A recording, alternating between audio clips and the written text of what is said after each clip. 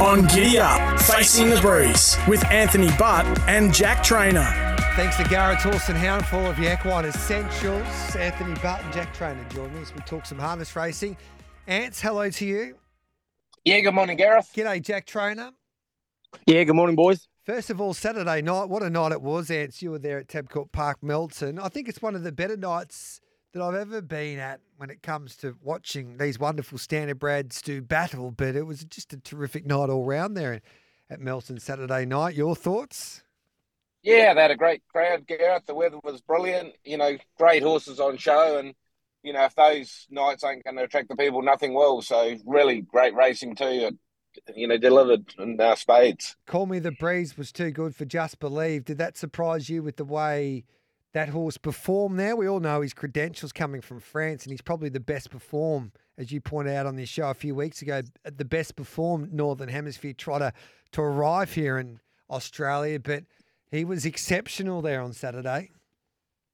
Yeah, it probably wasn't a big surprise. He had to race up to the best of his ability, and he did, and he got a good run. And, you know, Just Believe just had to work that sort of first 400 or 500 metres, and you know, it was a great battle up the straight. So, you know, a really exciting race to watch. And I was in it, so I didn't get to see too much of it. But, yeah, they, you know, just shows that, you know, what great horses they are. And Nathan Jack Trainer was at his very best. I think he was confident and bullish about the chances of Call Me the Breeze. But first of all, he chose barrier number 10, and that was a genius move in the end, because after you compete in the first couple of heats and you qualify for the final, then it's a barrier draw, similar to what they do, say, before the Cox Plate. So you get to pick your own draw out, and as the draw goes on, it gets a little bit more tactical. So he had options either to go 6 or 7, but he decided to go outside that second row, and in the end it worked, because those horses that drew outside that front row went forward and had to do too much work, like Just Believe, Jack. Yeah, that's right, Gareth. In the end, that was probably the winning of the race, I suppose, was Nathan's choice of barrier. And like you said, it just meant that he didn't have to do that early burn. He got a really good run through, avoided trouble early and got a great run through.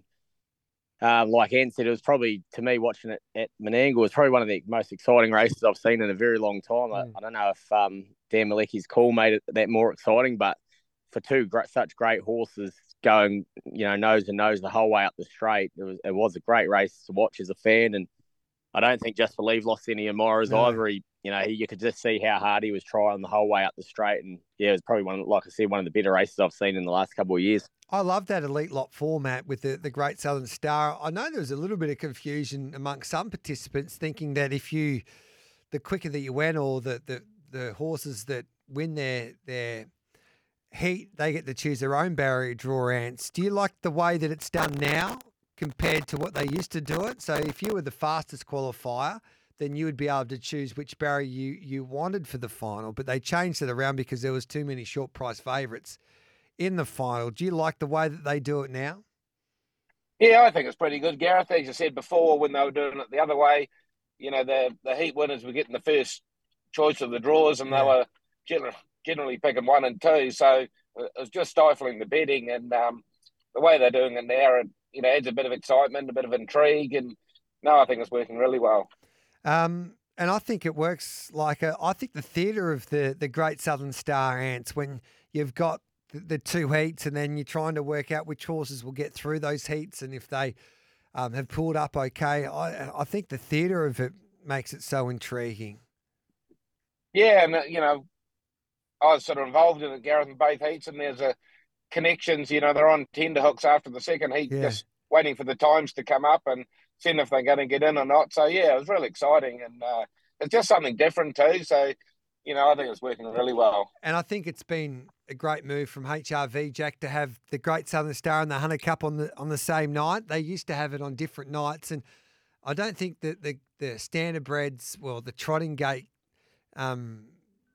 were I thought they got left behind just a little bit, because the Hunter Cup's always been the sport's biggest night. But I like those 2 races on the same program. Yeah, I think they pair up well, Gareth. It gets the big crowd, and like you said, the crowd probably wouldn't be as big in size following the trotters, but the people that are there to watch the Hunter Cup get to witness such a great concept like that too. And I don't know, I think after this year's running of the Great Southern Star, I think it'll get even more heat behind it next year. And I think it'll be a race that, and down the track, if it's run the way it was this year, it might overtake something like a Hunter Cup. All right, boys, I've got a couple of questions for you. We're going to get a little bit controversial here, so strap yourselves in. Ants, would leap to fame, and I'm trying to educate people here, and especially the people that have been in this game for a lot longer than I, and I respect these people, Ants. I totally respect them, but we do need to move with the times. And now my opinion could be wrong, and if I am wrong, I apologise. But would Leap to Fame have turned up for the Hunter Cup if he was coming off a 10 or 20 metre handicap under standing start conditions? Yes or no? If I had to make a decision, I would say no, Gareth. Yes. But not saying that's a good thing. But yeah, like as I said, we've seen it in the past when it was a standing start. Some of the better horses did give it a miss. So there's fors and against. I'm personally for the stands. I think it makes a lot more exciting racing, but you do run the risk of some of the greats not turning up because they're off a handicap. But the way around it is probably have a setback mark, maybe 10 metres or 15 metres, so they're not going to get the 30 metres, that kind of thing like they used to in the old days. So I'd like to see it return to a stand, but you're right, some of the greats could miss it. Yeah, so Jack, would Leap to Fame have started if he came off a handicap? I'd probably say no too, Gareth. I'd say with all the other big races coming up, that probably would be one that he'd miss if he was having to start off a handicap. But I'm sort of against it. I like the mobiles. I think that the stands are a thing of the past, and they're awful, especially if you're trying to bet on them. But maybe a little bit better at the higher level. But I think the mobiles are the way to go. Yeah, well, so it's the standing starts. People go, the New Zealand Cup and they're better turnover races. They're not better turnover races. I think that's why they've been abolished in Victoria, because research showed you that before they were abolished, 20%, it was a decrease in the difference between, say, the mobiles and the stands was 20%. So you get a stand, for instance, like a New Zealand Cup, and they say, well, the race would be a lot more entertaining, all right, if it was a standing start. Like Saturday's race would be more of a spectacle if it was a standing start. But the New Zealand Cups have been standing starts, and they've been ball fests. It's been two-horse race. There've been two-horse races, and whoever's been able to get to the front, and the perfect example in a way was Swayze there and Akuta last time around, or it's been Copy That or Self Assured, and whoever's got to the front's won the race, Ants. So I think if you handicap a mobile, you can make it a far more entertaining race. But standing starts, I can't understand why people think that it would be more of an entertaining race. Yeah, well, I think that what they do, Gareth, is they add the unknown factor. Like, we all seen the barrier draw the other day, and everyone gets their speed maps going and that kind of thing, and the race becomes quite predictable.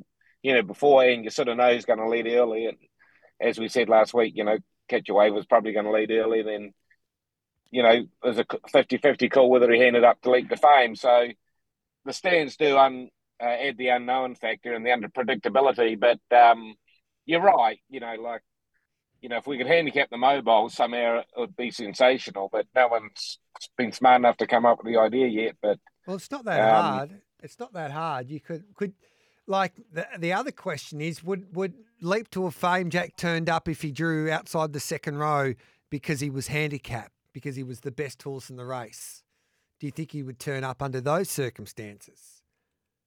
Well, we'd probably more chance of rolling the dice, but I don't think that you should be handicapping horses in Group 1 races and at the highest level. All it's doing is probably trying to ruin our champions or discriminate against the champion horses. I think, sure, going through the grades, that's what the rating systems and that are there for. But I think once you're in the Grand Circuit races and that, it should just be random barrier draws all around. I don't think we should be making it any harder for our champions than what it already is. I think there's a place, Jack, that if you've like the AG Hunter Cup's been a great handicap, but I reckon if you make the Victoria Cup the premier race, like the Cox Plate, you make it $500,000, and then you can make the Hunter Cup or vice versa, whatever. But the random barrier draw is for the $500,000 race. But if you want to have a handicap race, then you can still treat it like the Melbourne Cup, and the best horse gets the top weight, and the horses down in grade get an advantage with carrying less weight. And I think you can do that with the draws, and you can give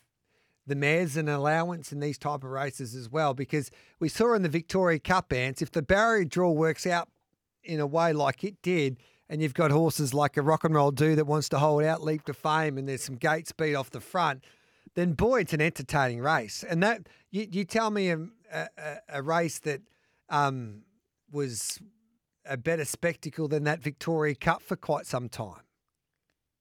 Yeah, you're right, Gareth. Yeah, as I said, it all comes down to how the marbles fall. And, Yeah. you know, we see some of these country cups, you know, the hot favourite draws two and going to lead and goes around $1.20 sort of thing. So we've got to try and avoid that. But, yeah, as I said, it's just luck of the draw. And the Eureka was a little bit the same, where the barriers fell really good with the favourites and, you know, made it a bit more exciting. So, yeah, I guess it's just luck of the draw, and it's hard to come up with a system that suits everybody. But I do agree with Jack. I said once you get to that real elite level, Yeah. you know, it should be, you know, free for all with the draws and that kind of thing. And, you know, every man takes a chance, every man and woman takes a chance, and may the best horse win. Now, I got criticised yesterday when I was chatting to Darren Carroll and whoever. A few of the listeners made a good point. Gareth, how can you have an opinion because you haven't even driven a horse or trained a horse?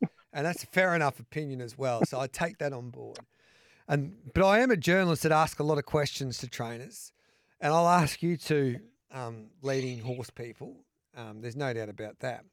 My argument was that the North American breed has changed the way that these horses are in this country, and it's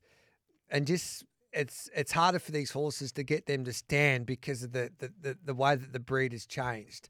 Ants, I'll start with you, then go to Jack. Is that a fair enough assessment, or do you think that if you put in more stands, that these horses would be able to cope with the standing starts if you gave them more practice?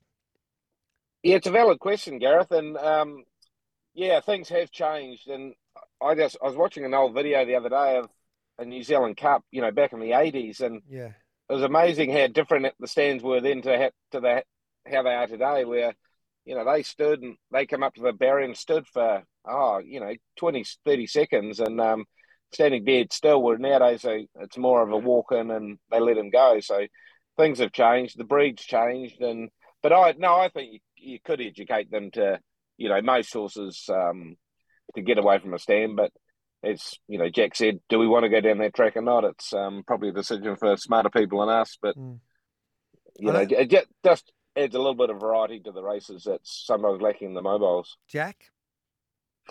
Yeah, I think probably the breed's definitely got a little bit hotter in that as well. But probably one thing, the major thing now is that the racing style's changed now. Back years ago, there was, you know, a lot of standing starts available, so it wasn't foreign territory to them. Like if we had a horse coming from an angle where it predominantly races over a mobile mile, and then all of a sudden after 30 starts you chuck it in a 2,700 metre stand, you know, of course they're going to not know what's going on or be a bit on their toes. So I think that the way the racing is in whole now, that probably has a big part to do with it as well. And maybe us younger folks, the trainers, and that just aren't quite as good as we think we are anymore either. Yeah, well, imagine trying to catch a wave to stand up at the standing start. So, yeah, it is a changing landscape, and it's a debate that will keep on coming up. But I think that we need to have more 1,200 metre races, for instance, Ants. I enjoyed that spectacle there on Saturday night, and I would like to see I'd like to see more of those type of races, Ants. Yeah, they've actually taken off a bit, Gareth, haven't they? And, you know, most people have, you know, putting horses in them. And, yeah, it's just another string to the bow of harness racing, I guess. And, no, I don't mind them. We've raced a few in them, and I've driven in quite a few of them. And, yeah, they're just something different. And, as I said, people love them. You know, they're short and sharp, and there's generally a bit of action. So, no, I think they got a place, definitely. Leap to Fame goes to the Cranbourne Cup, I think, on Saturday night, which is terrific for the sport, especially in that precinct, which is these days the biggest precinct for the gallops with that training complex there at Cranbourne at the moment. But having a look at the Miracle Mile market with Bet365, the world's favourite online betting brand, Leap to Fame 250, Don't Stop Dreaming at 5. And My name is Jeff is at $5. Then we go to Catch a Wave, Frankie Ferocious, Better Eclipse, Hot and Treacherous, Merlin, Narano, Swayze. I don't think will be there. Jack, we've seen it a few times with horses like Lazarus and the like that have been dominating the longer distance races. Then they come to Menangle and it's just a completely different ball game. Is he most vulnerable leap to fame in a Miracle Mile because he's got gate speed, but he's not blistering from the mobile. Do you think that he's most vulnerable during a mile at Menangle? Yeah, I think so, Gareth. Not to take anything away from him, but probably his form showed even in those Breeders' Challenge races as a 3 and 4 year old. When a horse like My Ultimate Ronnie was able to park him, and that just by purely having more gate speed than him, that those races come down to the wire. And if he did happen to roll to the front or get a sweet 1-1 trip or something, no doubt he's good enough to win it. But I think Menangle Mile would definitely be his toughest test to date. And on those sort of odds, I think the good value there is that Don't Stop Dreaming on his run was unbelievable on Saturday night. If he does target the Miracle Mile, I think I'll be taking the $5 for him at the moment. They won't be beating him on Saturday. I think he goes around there at Menangle, Lance. Don't Stop Dreaming. So Mark Purdon's not scared to back him up. He was a big run there in the AG Hunter Cup. Yeah, he looks exciting star for the future, Gareth. He's already a great horse, but he's only 4, and Mark wasn't scared to chuck him in the deep end in the Hunter Cup when Akuta came out. So yeah, he got a pretty good run, but it's hard at Melton to come wide like he did over that last 400. And as I said, he was closing quick on the line. So, he's going to be hard to beat in the Chariots, obviously. And just shows Mark Purdon's genius, just produces these horses year after year after year. And they're always a factor in the big races. And Frankie Ferocious is at $4. Don't Stop Dreaming at $2.50 with Bet365 for the Chariots of Fire. So that's going to be some race as well. Always plenty happening, lads. It's always a pleasure. Do you have a winner for us, Jack? Surely the carnival's starting to heat up. You got something for us. Yeah, I like my mare on Saturday night, race 4, number 6, I think, Belonga.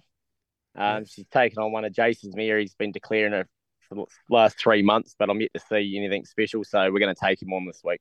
All right, then I love it when you're taking on Gremo. Ants, what are you doing? Yeah, we've got a few racing this week, Gareth. High Point, a trotter I tipped a couple of weeks ago. He's racing tomorrow night again at Ballarat, so I think he's pretty nice. So I think he'll be hard to beat again. And one under the puppet, Chris Alford. Surely he draws his 8,000th winner this week. He's cost HRV a fortune with the media just following him around each and every week, every day. They're getting their money's worth, Gareth. I said if he'd done it a couple of weeks ago, it would have been over and done by now. But at least he's stretching it out and good for the game. But yeah, he'll get there one day. I'm a bit concerned too by Jack Callaghan's hair the other day. Jack, he's got I don't know what's happening. Like he's the blonde with the blonde tips, like he's gone back in the 1990s. He's a stylish boy, that one. Yes, yeah. Maybe you could take a leaf out of his book. Always a pleasure, lads. Thanks, guys. There we go. Thanks, Gareth. Thanks, Jack.